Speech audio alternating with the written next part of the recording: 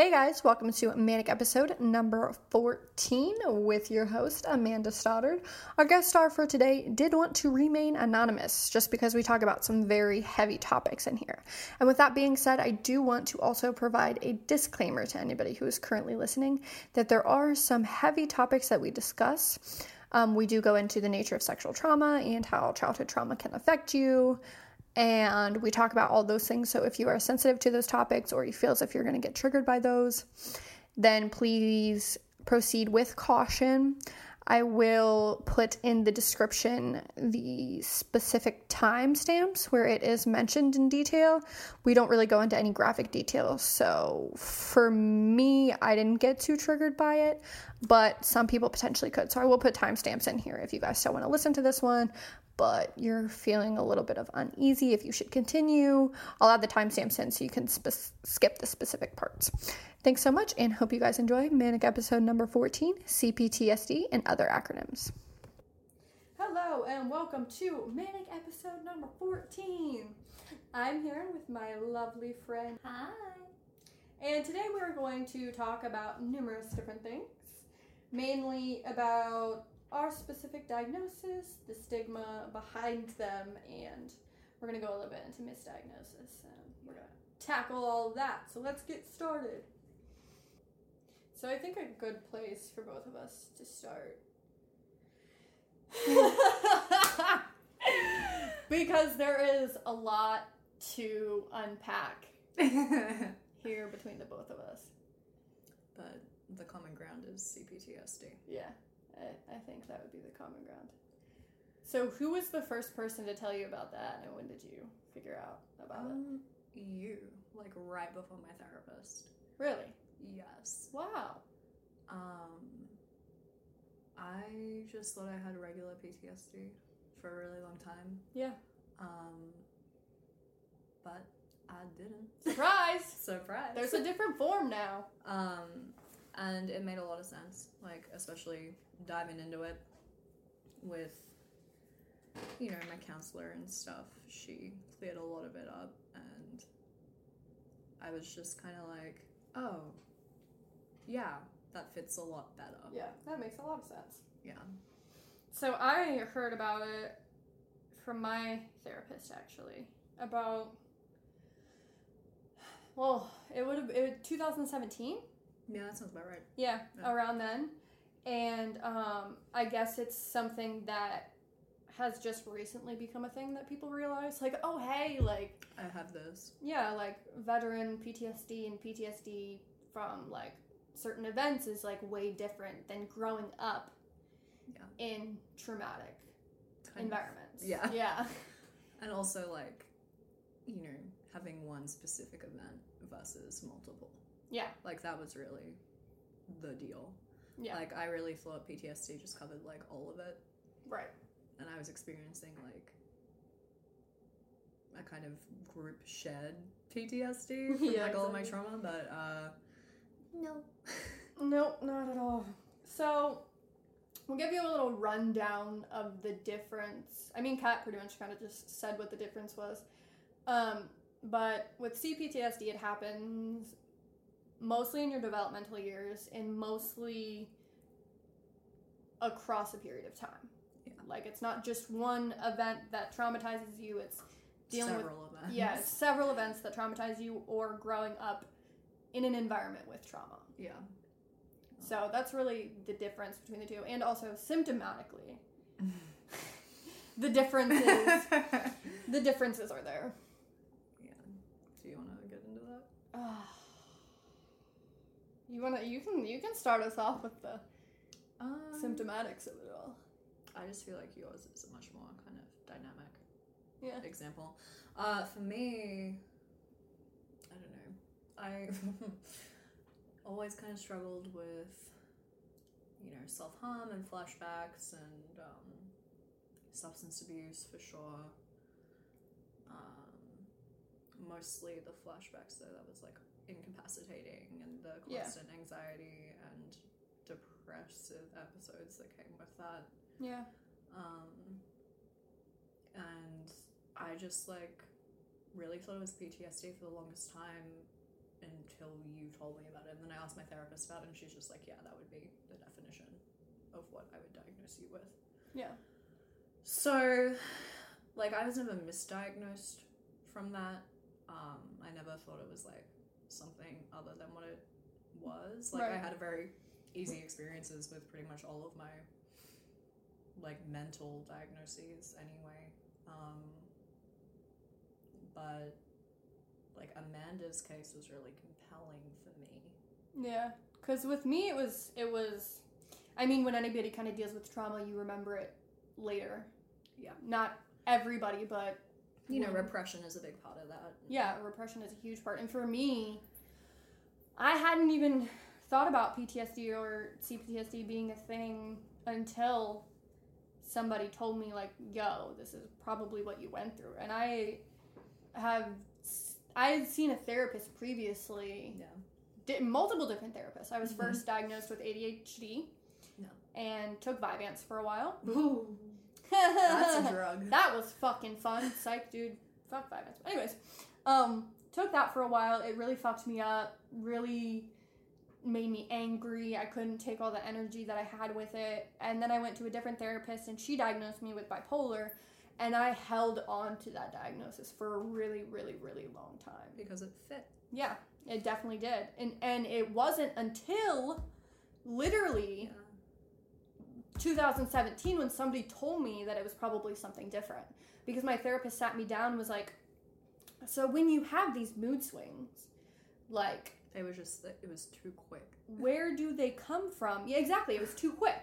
Like, yeah. I would say, I would have a really bad depressive episode for like weeks, but then I would be manic for like a day and a half. Yeah. You know, and it's like, that doesn't make sense in line with bipolar. You know, because like they're much longer stints of mania and depression. Yeah, exactly. And so she was like, what about, you know, have you ever heard about cPTSD? And I said, no. What? I said, what the fuck? What does C stand for? And it stands for complex post-traumatic stress disorder. And the way that she described it to me was that when you're young and you go through extensive trauma, your mind is constantly in survival mode. Yeah. So you adapt. And that is the way that your brain develops. Your brain develops around the survival mode. And so...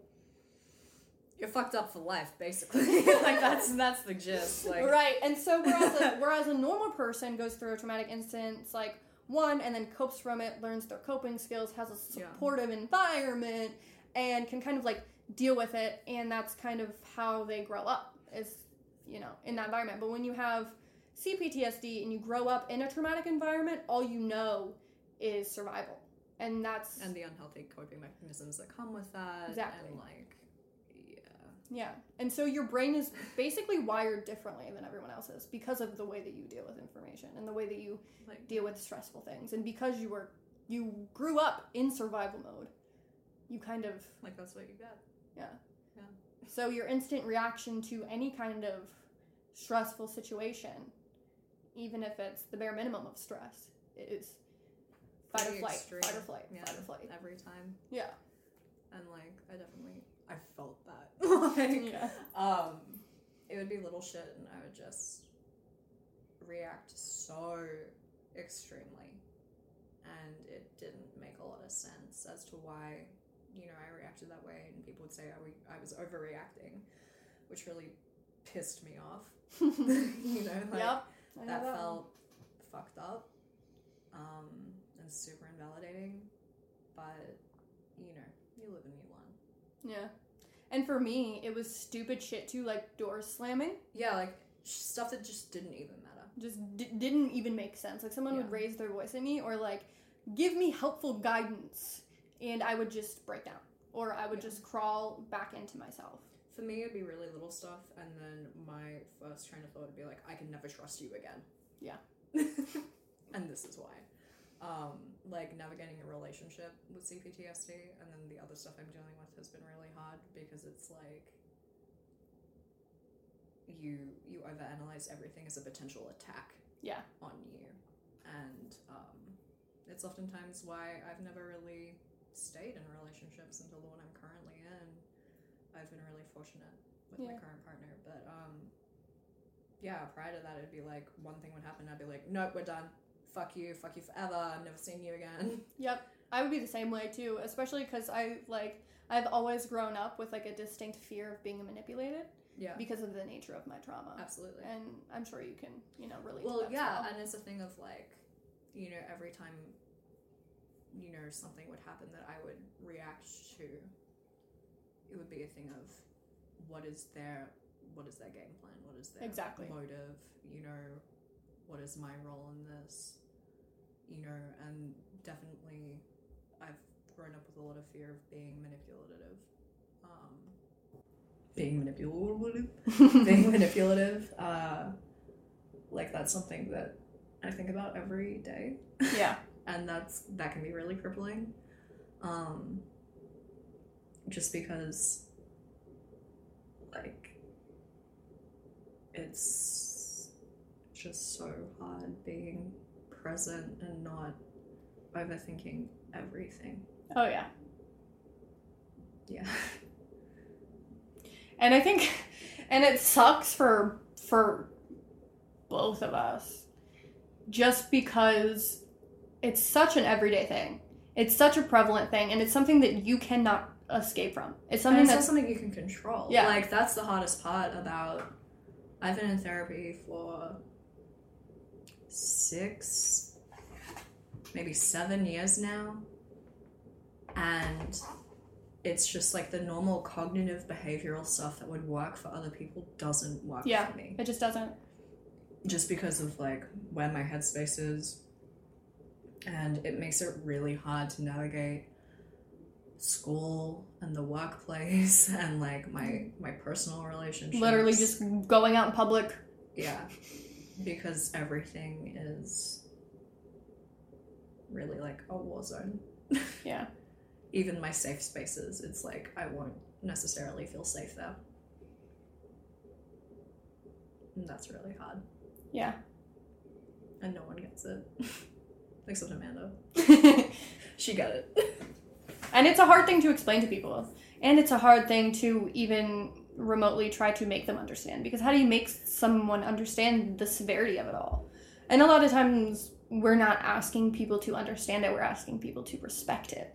Yeah. And sometimes that's even hard for people to do. It's like, unfortunately. It's like chronic illness, you know, because it's stuff you can't really see until like you're in the middle of a breakdown and people see that and they're just like, well, why the fuck is she like freaking out, you know? Yeah.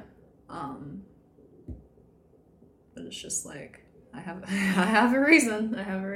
Just like, please go with it. Yeah.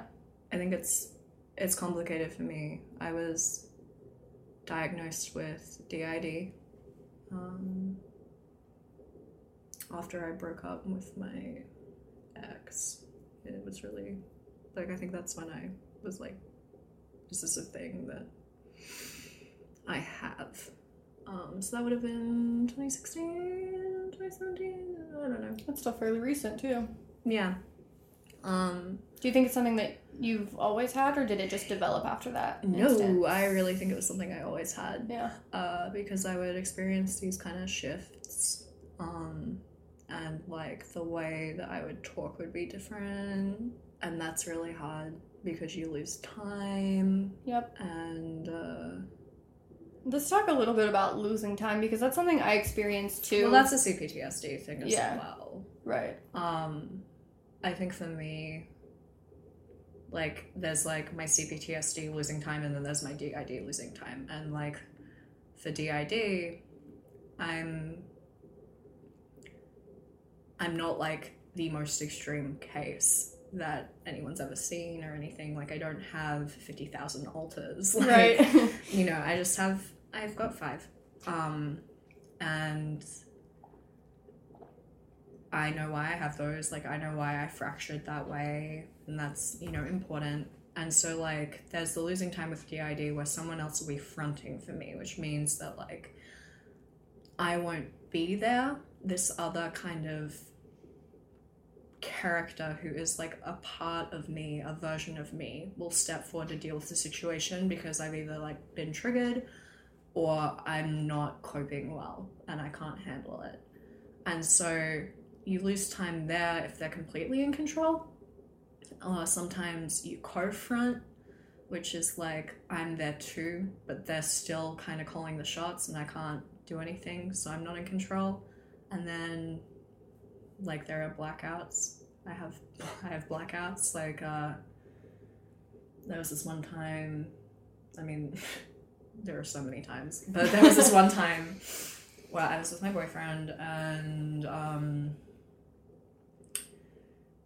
I don't even know where we were. I think the last place I remember being with him was like a Kroger, like a supermarket. And then I woke up and we were at a Grader's. And I had like no idea how we got there. I don't know what we did in the interim. Apparently we'd gone to a couple of different shops and like, I don't know why I lost time in that instance because I was safe, but something happened and I just don't remember any of that. There are other times where I think it's like definitely like saved my life. Yeah. Like I was held at gunpoint back in my sophomore year of college. Wow.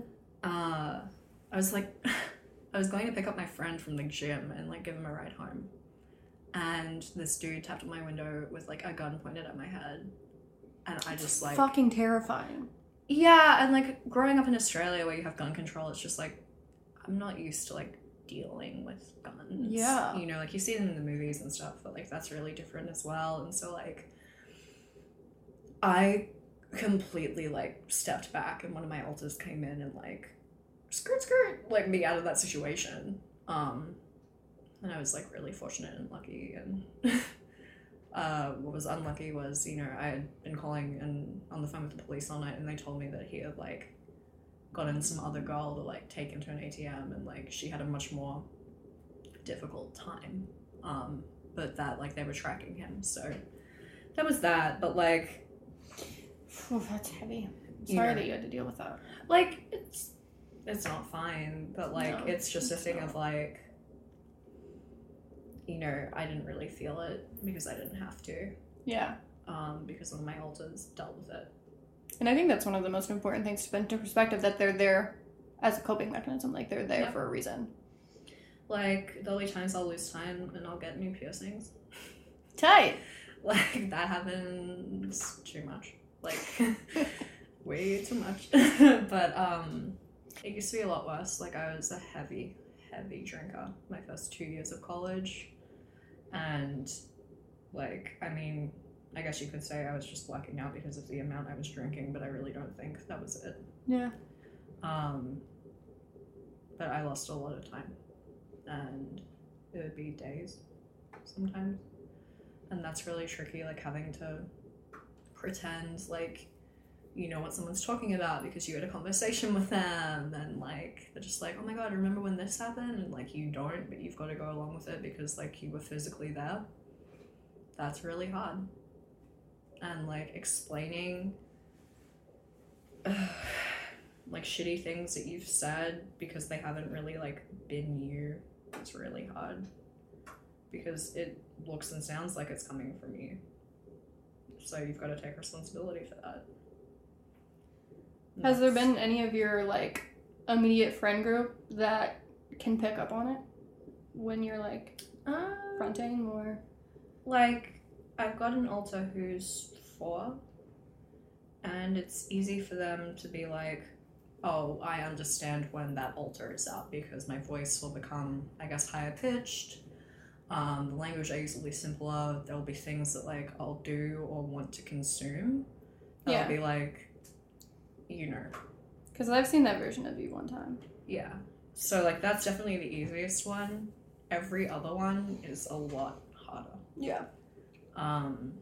Well, that's not true. I mean, there's one that's also kind of little, but that one doesn't come out super often. And so like my quote-unquote protector, which is a position an alter can be, and you can have like the system little, which is like the child, and then you have a protector, which basically takes care of the host or the body. That one's hard to distinguish, but we kind of know that it's her because she hates my boyfriend. Oh yeah, you told me about that. She doesn't like men at all, and it shows. Fair enough. Yeah. And so that's hard, but it's my responsibility to like make sure that we're all communicating and all working together to, live my life successfully. But I realize that my losing time can look really different from like yours. Yeah. If you want to talk about yours. Yeah, with my losing time, it's really weird because I've never lost I've lost days before, yeah, but never like a week or anything longer than a day. But for me, losing time was the funnest when I was in college. Psych, no. That was just sarcasm. But it sucked when I was in school because every single test I took, I don't remember taking. I don't remember taking any tests at all. I remember studying for them. I don't remember taking them. And that was a huge thing for me in college, is every time my pen would hit the paper to write my name, I would write my name, and then I would come back as I was walking to my next class or literally on the bus. Yeah, on my way back to Blue Ash, Yeah. And I would not know how I did. I literally don't know how I got through college because of that. Every single test I took, You were like on the dean's list and stuff. Yeah, I don't know how I did it. I really don't, because I would fail almost every single one of my tests. Really? Yeah. Unless it was. I assumed you were like a straight A kind of student. No, I was never like that in high school, because in high school I did the same thing. I would lose time during tests. And I would never know why it happened, but it was just because I would have such a bad anxiety attack. My mind would be like, you're done. You're cut off. And so, yeah, I mean, I think the best score I've ever gotten on a test was probably an 83. In my entire life, I think that's the best I've ever gotten on a test. Wow. And I don't know how I do not, for the life of me, know how I passed Spanish class. I literally got a B in Spanish class every semester. Couldn't fucking tell you how. Because I don't remember doing the oral presentations that we had. I don't remember taking any of the tests. Weird. Yeah. And I'm a type of person, I'm not afraid to get in front of people and speak. Yeah. That's not the type of person I am, but in Spanish, I guess so. I just was out. And so, for me, it's just times of, super high stress. High pressure, yeah. Yeah, that I lose time, and I usually come back when the stress is over, or, hours after. Where we're different. I think I have the same thing with stress, but I think at the same time, I'm more prone to lose time when something triggers me. Yeah. When I smell something, involuntarily taste something, or I guess see something, it's just I don't even remember what those things are. Yeah. So it's hard for me to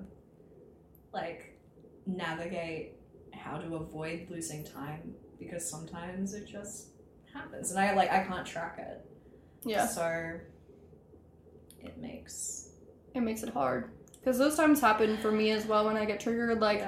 I'll freak out so bad, or I'll get so stressed out about it that I'll just bye. Stop. Yeah. And it's like you said earlier, smells are the literal worst, because smells are everywhere. Yeah. They're omnipresent, they don't go away, and you will never know when you will come in contact with one. And the thing is you could be having a great run, for me, I could be having a great day. Nothing in the world can stop me, and then I will smell a specific smell. I don't even know what the smell is sometimes. Yeah.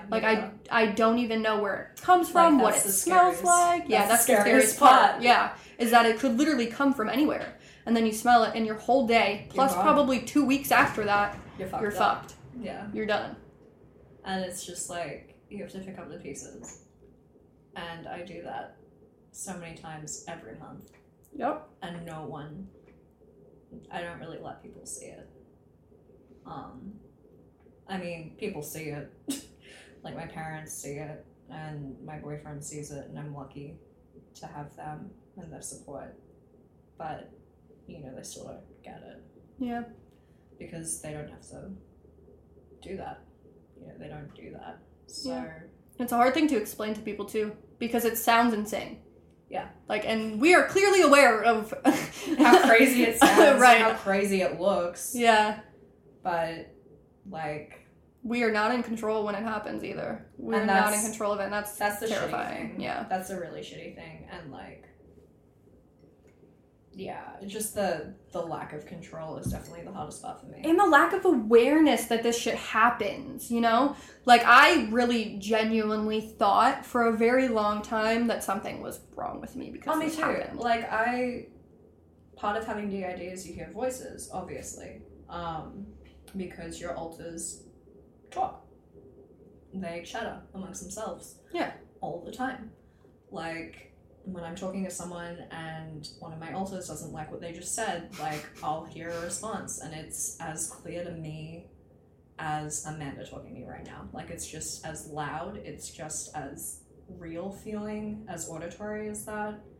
And so often DID gets mixed up with schizophrenia and diagnosed as schizophrenia because of that one factor. And typically because there are so many.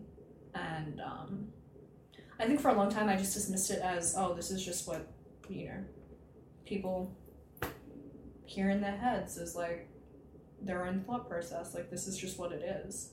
Never talked about it. I just assumed. But, no, that's not what everyone gets. Yeah. And, I think that's a huge thing, too, for people who experience trauma is you have that one day that you remember where what you're feeling you realize isn't normal. My day, definitely, where I started to question it, I was being hospitalized when I was 16, 17. I was a minor, so I had a much better kind of experience than any adults being hospitalized in a kind of psych ward setting in the States. Or really anywhere, like, they're all terrible. My mom was driving me, and, like, there was a lot happening, but she asked me, are you hearing voices? Like, and I remember having to think about it for a minute and really kind of analyze that question because, like, yes. But I told her no. So it's just, like, it's really hard because it's just, like, I ignored so many of the signs of what I had for so long. Yep. Because that was just what I had lived with, and you just assume that that's what everyone else has. Yeah, and then you'll make jokes about it, and people will look at you sideways like, what? Like, what are you even talking about? And yeah. It's just like, okay. And then you start picking up on people that don't get it. Yeah. And people that are like, no, that's not normal. And I think that's another whole side of it that you have to deal with. Yeah. Like, it took me a very long time to be comfortable with my diagnosis because I'm not. Yeah. I remember before I was diagnosed, I actually went and saw Split in theaters, and I was really upset about it, and I didn't know why I was upset about it. And that's just problematic. Yeah, we don't stand. But Split is a movie about someone with DID, basically. And he kidnaps these little girls and, like, is going to rape them or whatever and holds them hostage. And then, like, one of his alters is basically, like, an animal, which, like, can happen, but his body, like, physically changes and he becomes, like, superhuman and has, like, incredible strength and, like, crazy shit. It's just not possible. And, like, the only thing I want to say about that is if you're looking for a realistic media interpretation of what DID is, watch The United States of Tara. That's really, like, I felt that. Like, when I watched it, that was some real shit.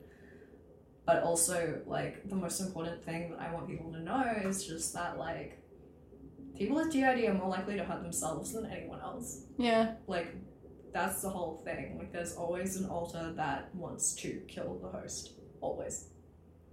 I mean, maybe there isn't. From what the reading I've done, because there isn't a lot of resources for me.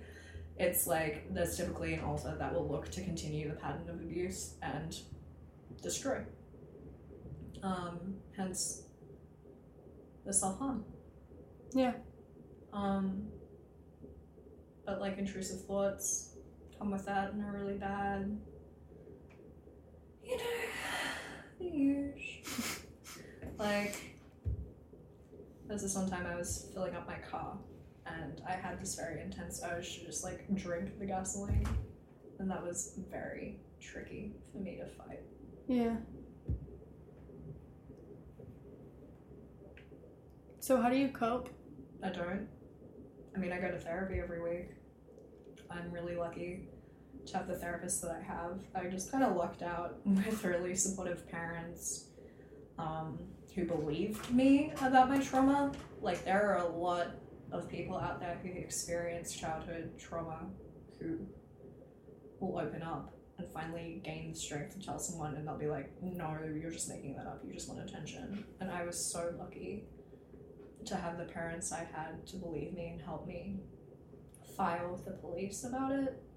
And I understand that, like, so few people get that. And especially because my abuser was a family member, like, I was just so fortunate to have them be on my side and support me. And I'm so fortunate to have the friends I have in my life now who, like, believe me and support me. And, you know, my partner, like, we've almost been together for 2 years, and that's Woo-hoo! like, that's crazy. awesome. That's crazy. That's I've never so had a good. relationship last that long. I love that. So it's just like, having a support system really helps, but like at the same time, I've had to cut off pretty much all of my extended family because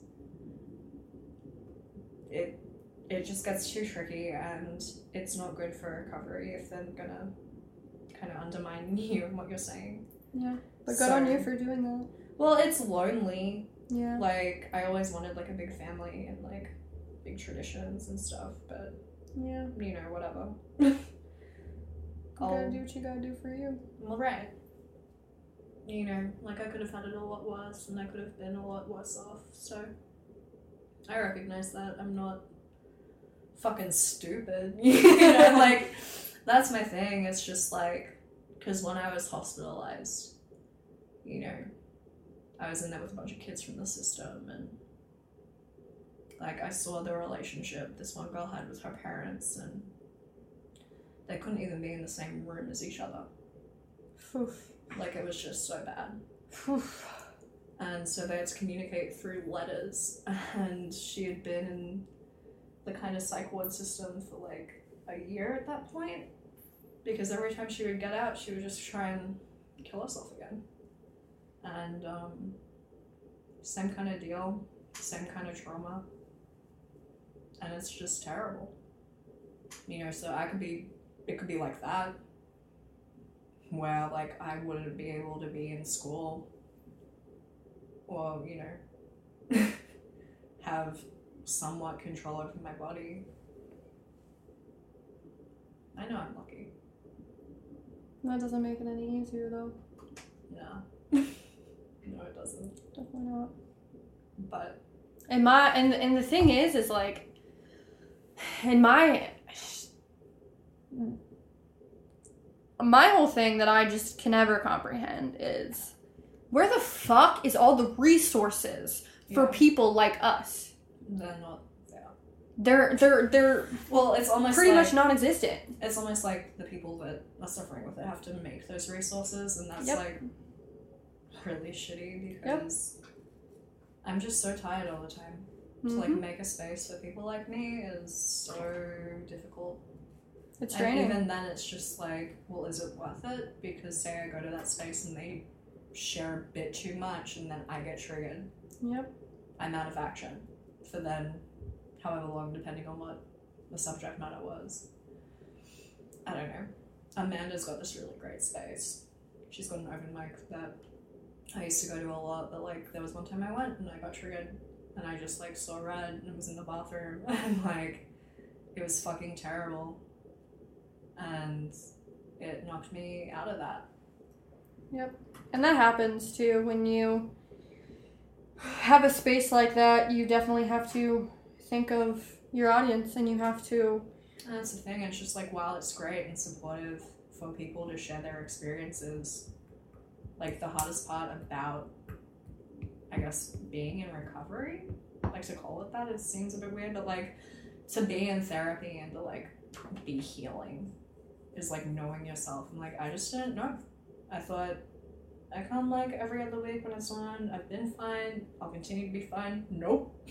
Yep. You just don't know. Yeah. And sometimes with an audience like that, because of the demographic of who comes, like, it could just be funny shit. People talk about heartbreak, people talk about their exes, people, shit on their family member or whatever, but then sometimes it gets really, really visceral and really deep and really dark really quick. And like, I know I've done that in that space. Very...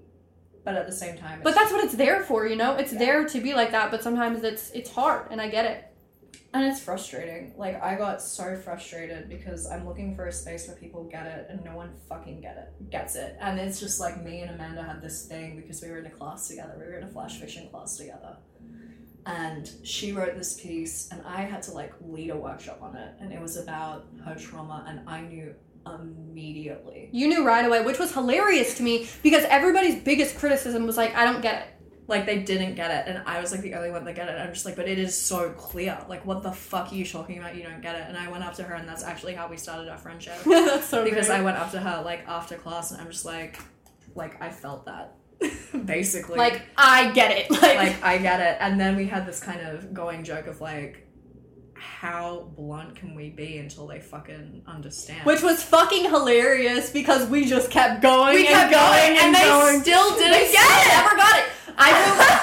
The time when I wrote my poem about manic depression and then nobody knew that manic depression means bipolar, I literally almost flipped my lid. They were like, oh, I didn't know you were writing about bipolar. Bitch, every stanza is a different emotion. How did you not know? It was just like, I read a piece about, it was straight up an excerpt of an experience I had had as a kid about my trauma.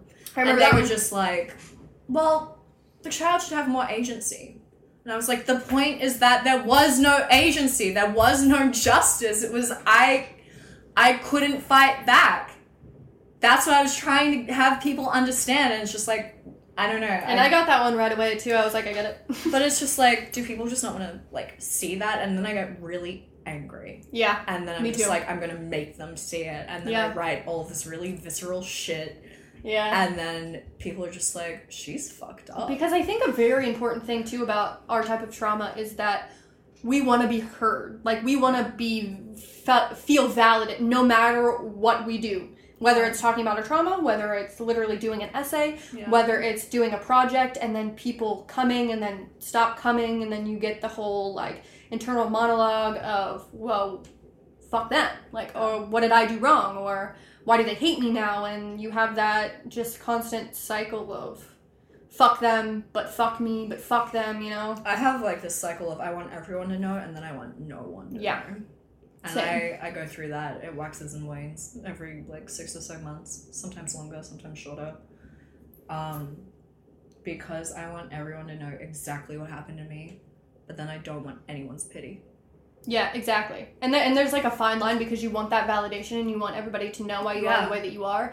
But then it's just, like, giving them that also, like, it changes the way they see you. Yeah, and I hate that. And it just, like, and then you don't know how people are going to react to it. And you could get invalidated all over again. And that could be a whole nother thing that you have to deal with. But then it's, like, also, like, I don't talk about it with, like, anyone but my therapist anymore because it's just, like,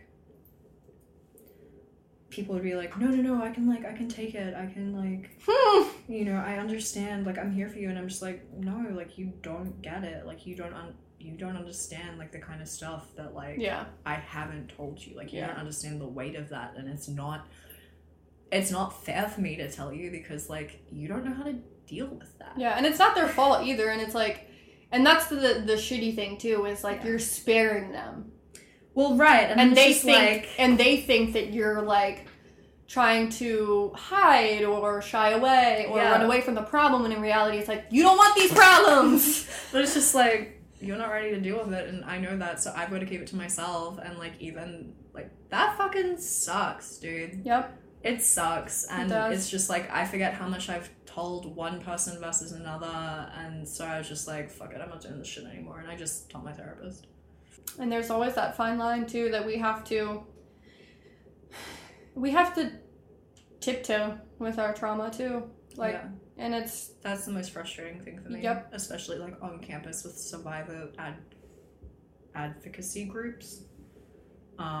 It's just like, because I was abused as a child, it's just like, I'm too much. Like, because I just wasn't raped in college, it's just like, I'm too much, and I'm making other people feel uncomfortable in what's meant to be a safe space for sexual assault survivors. And that's the difference between cPTSD and PTSD. And that makes me really upset. Yep. Because I'm just like, you can't preach inclusion when you're actively excluding. Yeah. And so, like, that's really hard, because there aren't enough people like me, you know, to, like, have a group. And, like, I think all the time, man, I would love to meet someone else with DID just so, like, you know, it'd be like, shoot the shit and you would get it. But at the same time, I never want to meet someone else with DID, because I know exactly what it takes for them to get diagnosed with that and what they would have had to have gone through. And, like, no, I'm not about to, like, make a deal with the devil like that. Yeah. Like, that would be way, way, way too much. And I think people discount the strength of and the resilience of people like you, and how much it takes to keep pushing every single day. To get up. Yeah, exactly. Yeah. To even face life in general. Yeah. It's really hard. And I'm very proud of you for... I'm really proud of you. I admired you, like, every day in that class. I was just like, oh my god, she's really out here doing it. I mean, so are you. Like, you ran your whole club and shit, and I was barely getting up in the morning to go to school. Yeah. I mean, that waxes and wanes too. Yeah, exactly. And it's like, no matter how much we accomplish, it never feels like enough. We have, like, this hole inside of us. And then it doesn't feel like a victory. No, because it's so exhausting, it almost feels like a burden after a while. Like, I don't know, got the journal done, did the album, went to AWP, and I was just exhausted. Like, I didn't even enjoy it. I didn't enjoy any of it. It didn't feel like success. Nothing ever feels like success. Nothing ever feels like success. Like... And then if anything is bringing us down at all, it's just like the world is crumbling. Yeah, and like, that's really shitty too, yeah. because it's just like, there are no victories. Yeah. And then, like, you know, my therapist will be like, well, you need to focus on, like, the small victories that you have, like, you know, like getting through college and, like, holding down a job and holding down a relationship, and it's just like, but that's just normal stuff. Yeah. Nobody else has a big of a problem with this as I do, you know? People just do that.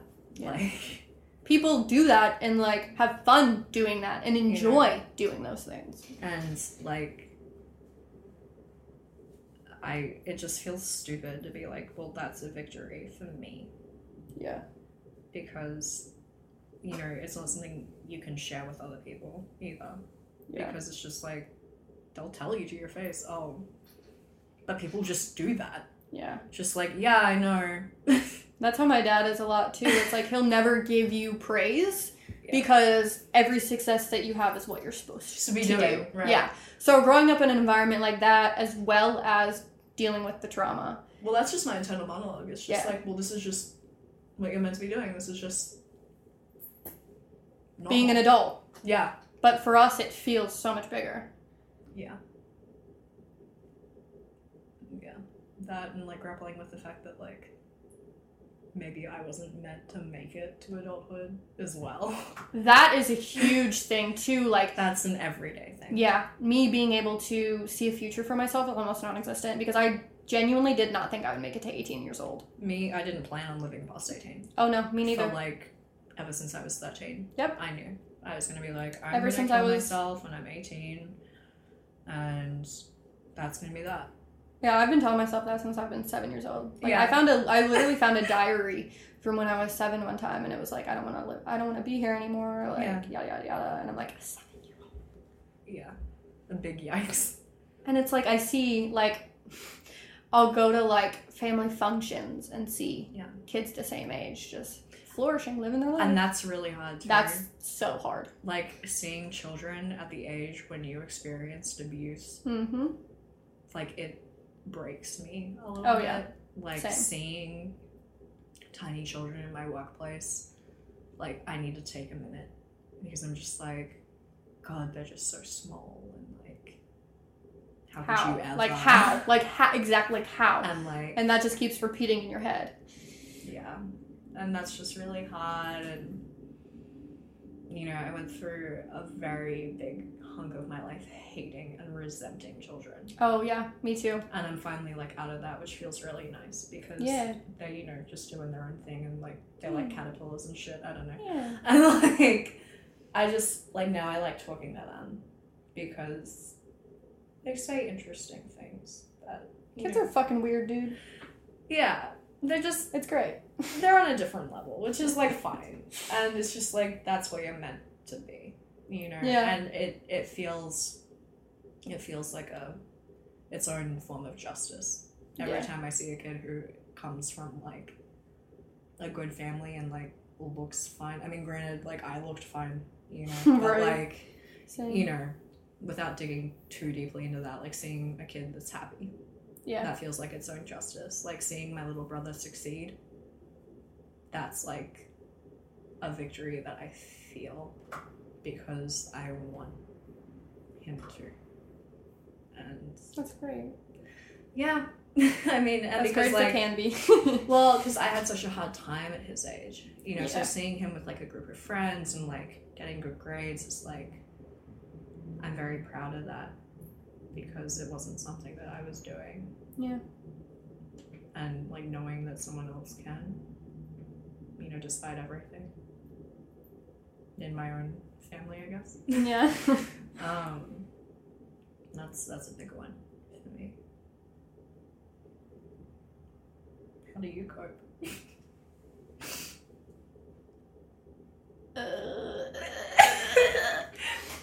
I keep myself busy. I don't really, I mean, I did go to therapy before my therapist got pregnant again. Oh my God. I cannot tell you how many times. My first therapist got pregnant and left me. My psychiatrist got pregnant and left me. My therapist again got pregnant and left me, solidifying my 2 fears of abandonment and pregnancy. And I'm like, God damn it, dude, can I have one win? Can I have one win? So I currently don't have a therapist. My therapist goes on vacation. I'm just like, oh, so you're really just gonna leave me here, huh? You really like, go have fun on your vacation. Right? Must be nice. To take a break. Like, I'm really out here wanting to die all the time. And you're in China? Cool. Exactly. But I think fucking just trying to keep myself as busy as possible. That's why I have so many projects that I have going on. I have Uncensored, the Recovery Center. I'm doing a writing Instagram. I'm doing this podcast, and I love just that shit though. Like, I love watching you strive and like succeed. It's really hard, you know. But I believe it. But if I wasn't doing it, I would be laying in my bed right now, probably sobbing and crying my eyes out and doing drugs. You know. Big move. Yeah, like it keeps me grounded, and because I've had such a struggle in the past with alcohol and drug addiction that that a lot of people don't even know. Yeah, I tell a lot of my friends that I was addicted to Percocets, and they were like, "What? When was that? When did that happen?" It's just like, don't even worry about it. Yeah, they're like, like, it happened. It's over. I'm better like, now. I'm good. Like, get out. Yeah, and then I struggled a lot with alcohol too, and me too. Yeah, but like, realizing that I struggled with substance abuse was something that I only realized recently after taking a intro to substance abuse counseling class. Like, I was just like, oh shit, I was a functioning alcoholic for the first 2 years of college, and I didn't even know it. Yeah, I realized it when actually probably way before then, actually, but like, whatever. Yeah, exactly. My mom and my friends would talk to me like, yeah, we had tons of interventions with you and stuff. I'd be like, you did what? When? I don't remember that. Like, when did you do that? Like, I only, like, they apparently had like 5 different interventions for me, and I only remember one of them. That's a big move. Yeah, and so I'm like, oh, okay, I guess there was something wrong in there. Yeah, but like, I would pride myself in out drinking everyone that I was around. Oh, yeah. You know, like... Yep. Felt badass doing that, which was, like, so bad for my liver. Oh, yeah. And it's like, girl, stop. And so, like, yeah, I did. Well, good on you for that, for sure.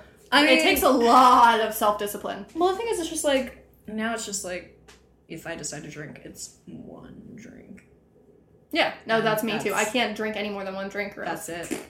Well, because if I do more than that, it's just like, I won't stop. Yep, exactly. And, like, realistically, I should probably look into, like, I don't know, AA maybe? I don't, like, probably not. I don't know. I don't know. I don't think that would be a good thing for... Because I thought about that too. Yeah. But then I realized probably not a good thing because the nature of our drinking is probably... very different. Yeah. Yeah. And, like, we pretty much have the reason why we do it figured out, so that's what we need to tackle. Like, that's the thing. It's just, like, all of my, like, shitty self-deprecating actions, it's like, I fully understand exactly why I do the things I do. Yeah. And then sometimes I don't even realize that, like, I do them until it's, like, way later. It's just like, oh, yeah. That's the thing. That's the thing that shit hurted. That shit hurted. Yes. I felt that. So, if you're listening, and you feel as if you relate to either of us, see a fucking therapist. Yeah. Okay, first things first, see a therapist. Like, everyone can do that. Like, for real. Everyone needs a therapist. Yeah. I mean... Everyone. Yeah, it sucks though. It sucks though in a sense because a lot of people don't have accessibility to that, especially if they're not like financially stable. That's a very big thing. But like everyone that I see struggling, like I know therapy would solve it. Yeah. Like that's the shitty part about it. And again, like I'm really fortunate to have the support that I have because like I don't have to pay out of pocket for my therapy. Because I wouldn't be able to do that for starters. But, exactly. You know, I lucked out with mine, and I get that, like, there are people who just, like, can't access it. But I think at every, like, when you can, do it. When you get to that point in your life, you gotta. It saved my life, really. And also be aware that CBT, the regular type of therapy that most therapists give, not for everybody. Not for everybody. There's tons of different alternatives to CBT that you can utilize. I mean, like, EMDR, kudos for EMDR, is really out here doing the most. Like, really out here doing the most. Really out here doing it? That's my last step. When everything is over, EMDR will be the last thing I do, and that's, like, my graduation from therapy. Yeah. So, you know, it's a lot of work. But even when I first started, and the very first memory that I had came up, my therapist said to me, this isn't going to be quick, and this isn't going to be easy. This is going to take years. And it has. And I think it's important, and it's really good that she said that, because it's not an overnight thing. You know, it's not. It's a constant work in progress. It takes a lot of work. And a lot of times, the reason people stop going is because they're not willing to do that work. Yep. But if you don't do that work, you just repeat all of the destructive patterns that you formed. Mm-hmm. So, you gotta do it. And also, nobody's gonna find the right therapist right off the bat. I mean, some people do. I had 2 or 3. Yeah, me too. Before I met the one that I've been with now for years and years. Same. I was, like, really picky. And that's okay. Like, it's totally okay to be picky. But, like, mine was a stupid, very shallow pickiness. Like, basically, I was just like, I want a foreign therapist because an American isn't going to get my struggles. I don't think that that's shallow, though. I mean, you said that, but I don't really think that is, though, because there's a certain type of culture coming from one completely different country to America that, like, a foreign person just gets. And so, like, you know? I lucked out because my therapist now is Australian. Tight. Yeah, that's so awesome. It's like, yeah, it's a small kind of comfort, but that was, like, the thing that made me trust her. Yeah. And that was the thing where it's just like, okay, well, I guess I can open up to you because you're like me. Yeah. But I think that's really important. I mean, sometimes that's what it takes. And well, the bottom line is you can't do the work you need to do if you don't trust the person you're talking to. And, like, that's something that my parents told me at the very, very beginning of me ever starting therapy. You know, and they nipped the whole stigma of it in the bud really quick. Because, like, you don't need a great big trauma to go to therapy. Oh, yeah. Like, that's a big I think everybody should go to therapy, regardless. Yeah. Like, you know, there are people that go to therapy if they've got recurring dreams. And the cool thing about therapy is they teach you really good coping mechanisms. Like, if anything happens in your life, like you have a dog that dies or something, like... Go to therapy. Fucking, they help you. They help you process information and deal with it as it comes. It's great. Yeah, 10 out of 10. Do recommend. And that's Will do again. Will do again. Yeah, and that's the thing that I always had... I've always, like, made sure to tell people growing up since I've been young. My dad's always kind of beating it in my head that, like, oh, fuck therapy, like, deal with your problems on your own, put your shoes on, go run around the block, yada, yada, yada. That's not... That ain't it, chief. And I'm like, the most support I ever got growing up dealing with what I was dealing with was in chat rooms talking with other people. Like, I never had any type of, like... someone that was, like, understood growing up, like, what I was going through. Yeah. So I went online and I went into chat rooms. And I found people that understood. Exactly. And then they were the ones who told me, dude, therapy. Yeah. I mean, I think it's really hard because, you know, you see all the kind of older movies. I think it's kind of stuff where they, you know, or you're going to a quack. Yeah, exactly. Like, fucking... Or, like, medication. That was a really hard hurdle for me. Yeah. Like, accepting that I needed it and taking it, but, like, it was the best thing I've ever done. I'm a completely different person on it in the best possible way. Like, I'm a better person on medication. And so, I stay taking my pills. Like... Hell yeah. I don't know, there are little things that you can do to, like, make it easier for yourself, and, like, meds and therapy, that's, like, base level of the hierarchy of needs of mental illness. Exactly, I agree. And I think that I want to say that diet is a huge one too for me personally, if I can fucking eat. Like, if. Yeah, and that's the thing too, is like I know a lot of my mood problems stem from food. And healthy sleep. Yeah. Yeah, that's a big one, but it's like... But with people who experience trauma, it's like, it really annoys me, like, food when triggers. People say that. Yeah, it really annoys me when people say, oh, diet and exercise. I'm like, bitch, I can barely get out of bed in the morning, and I can barely convince myself to eat breakfast. Yeah. Like, that's a big part as well. It's just like... And I understand the importance of it all. Like, I get it. Like, I know... Like, I've done the reading. I've got a fucking degree. Like... We've been there. Right. We have a fucking degree in trauma, bro. We get it. It's just kind of like... Yeah, there are some big hurdles. There are some really big hurdles. And it's like... I stay not sleeping. Yeah. Or I stay oversleeping. Or I don't eat. Or I overeat. And like... I've struggled with an eating disorder since I was 6 years old. You know, and I still don't have a healthy relationship with food. And I don't know how to have one. And I've done everything. I've tried every diet. I was a heavy bulimic. I'm a nutritionist. I went to, like, a dietitian. I've done it all, and I still, like, don't fucking know how to... It's bad. Yeah, and it's a difficult thing when it's coupled with trauma. And it's always... And that's a whole other thing. And that's the thing, is, like, everything in life stems from that one thing. Yeah. And it's frustrating. And that's the thing no one gets. No one gets it. And they're like, oh, just leave the past in the past. I'm like, bitch, I wish I could! Like, it's right here all the time! Yeah, like, it's not in the past for me. It's, like, here in the now and omnipresent and fucking sticking needles in my foot everywhere I fucking walk. Yeah, it's terrible. And, like, I wish I could say that, like, oh, it gets better. But, like, when though? I don't know. Like, it's just really rough, and I need people to get it, and they don't. And I don't know how to make them get it. I don't know how to make them hear me, and, like, that's... Yep. like, I feel defeated. I feel defeated. It's exhausting. And the thing is, it's just, like, I shouldn't have to be your torture porn for you to, like, respect me. Yep. You know, it's like, am I going to publish at some point in the game a story of what happened because I think it's useful and because I also read other people's stories of what happened to them and it helped me? Absolutely.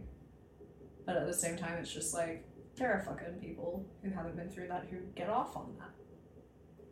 And, like, you can't control anything that you make once it's out in the world, but it's just like, I don't want people to get off on something that's literally, like, fucked me every single step of the way. And I'm just like, I'm tired of having to explain why I do things the way I do things, or why I am the way that I am, and it's just like, I don't really know what you want anymore.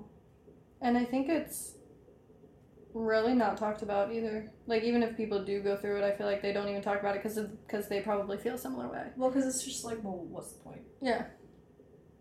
And then it's just like, you have the rare kind of connection that we have, where it's just like, we get it, but then we still don't have a fucking solution. It's just like, right.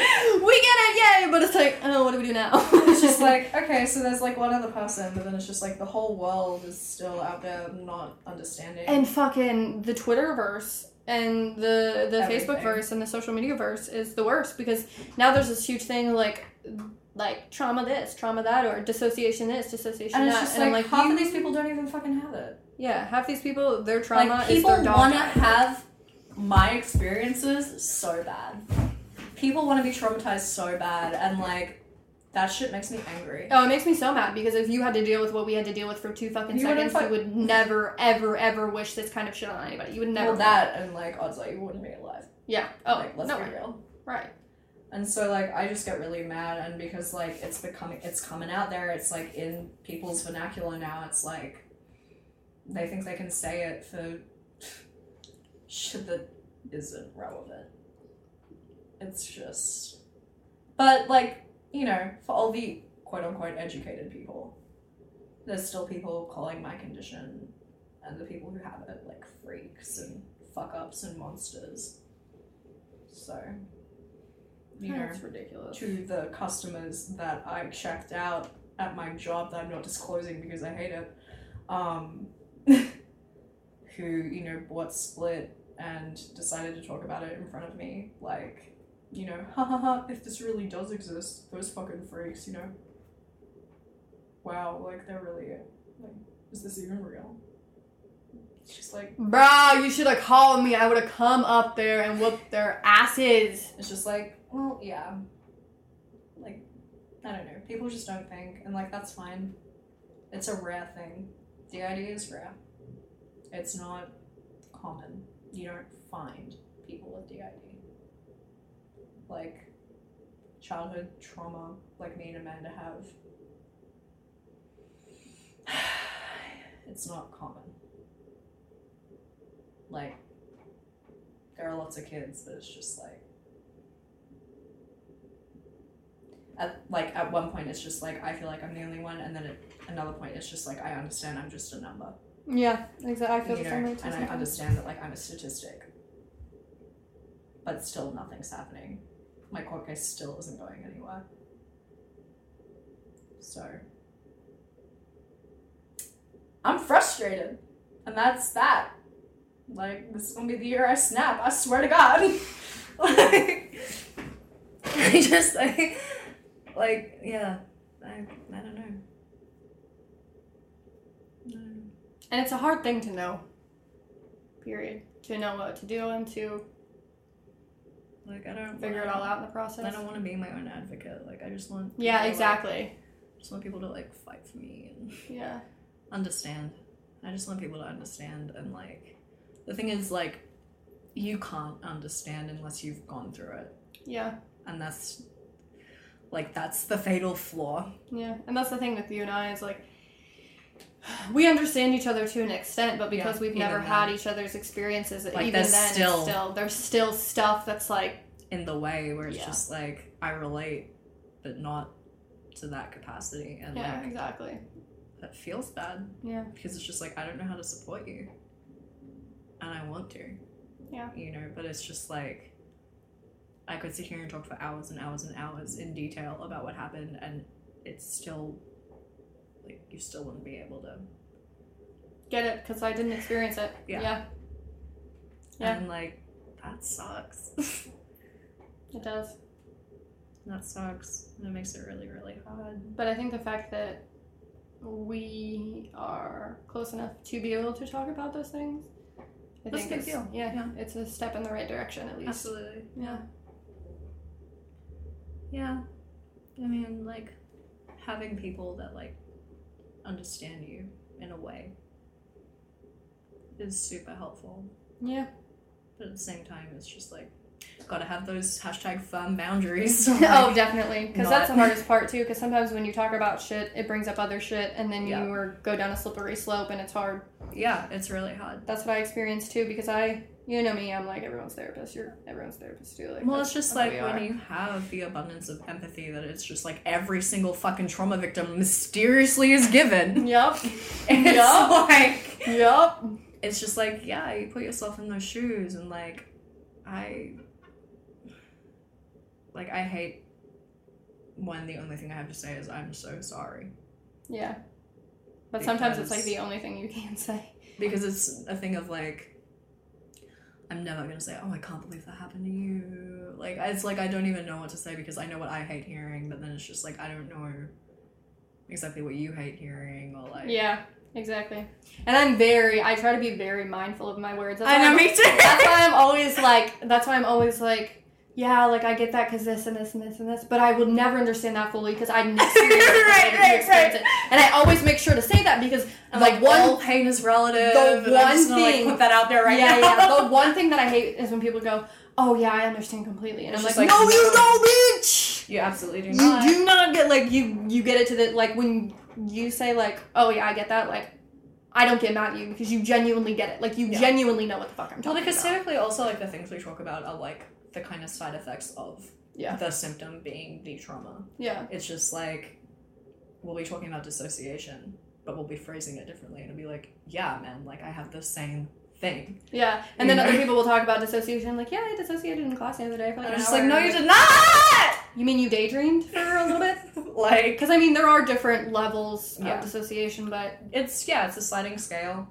Everyone actually dissociates. Like, if you, quote-unquote, like, lose time when you drive, or, like, go on, I think people call it autopilot, like, that's the main one of how people refer to it. That's, like, dissociation, but it's a very, very small kind of dissociation. DID and then is a very extreme kind of dissociation. So and then there's fun dissociation that I have where I, like, go away for a while. And I, like... There's been times where I've literally, like... Looked at your body? Yeah, where I've literally been like, yo, what's up? Like, hey. Not like that, but I've been, like, really freaked out about it. I remember this one time when I was little, I was looking at myself. I was sitting in this chair at my kitchen table. Yeah. At the house I grew up in, looking at myself, looking in the mirror. Yeah. I'll have moments where, like... Fucking wild. I'll be sitting with people, typically, and then all of a sudden I'll be, like, above me, looking down at the top of my head, and then looking at the other people. And it's just...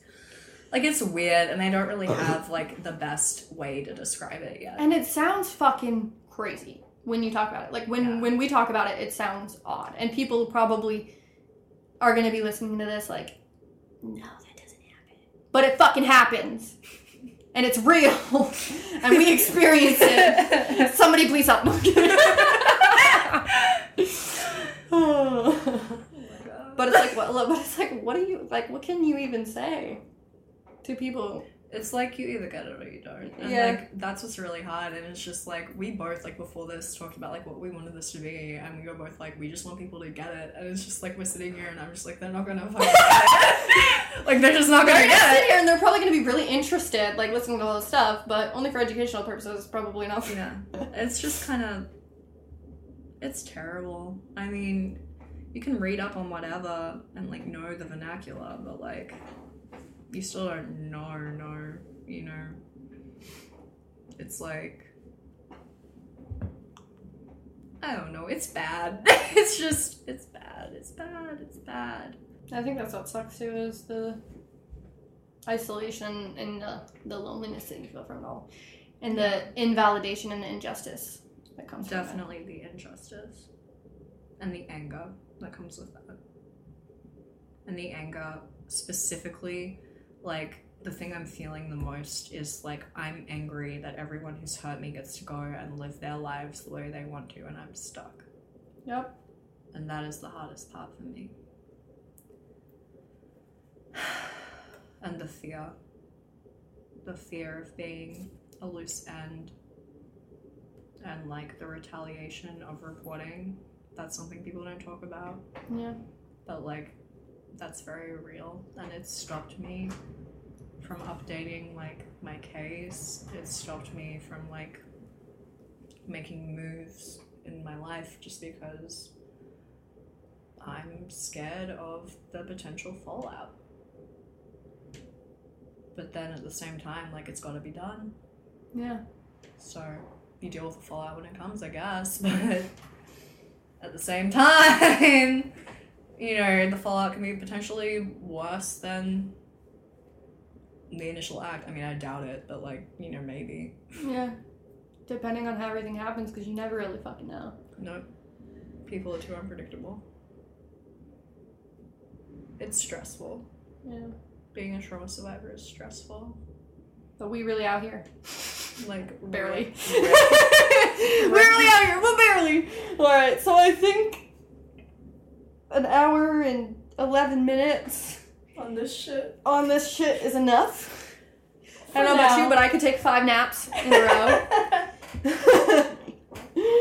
But yeah, so if you are struggling or if you feel as if you relate, please do not hesitate to contact me. You can hit me up in my inbox, manicpodcasting@gmail.com, and we can talk.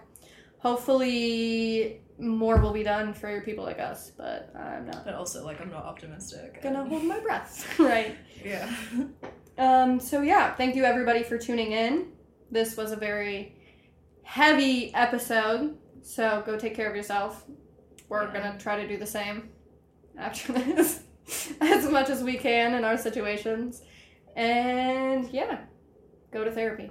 That's the synopsis of like, this podcast. That's it. Make sure to go to therapy. Bottom line. Take your medicine. Do what you need to do to be the best version of yourself that you are capable of being. And, like, by best, I just mean healthiest. Exactly. Like, exactly. That's it. Right. Take care of your brains, kitties. It's important. Yeah. All right. All right. Till next time. Oh, and we outie.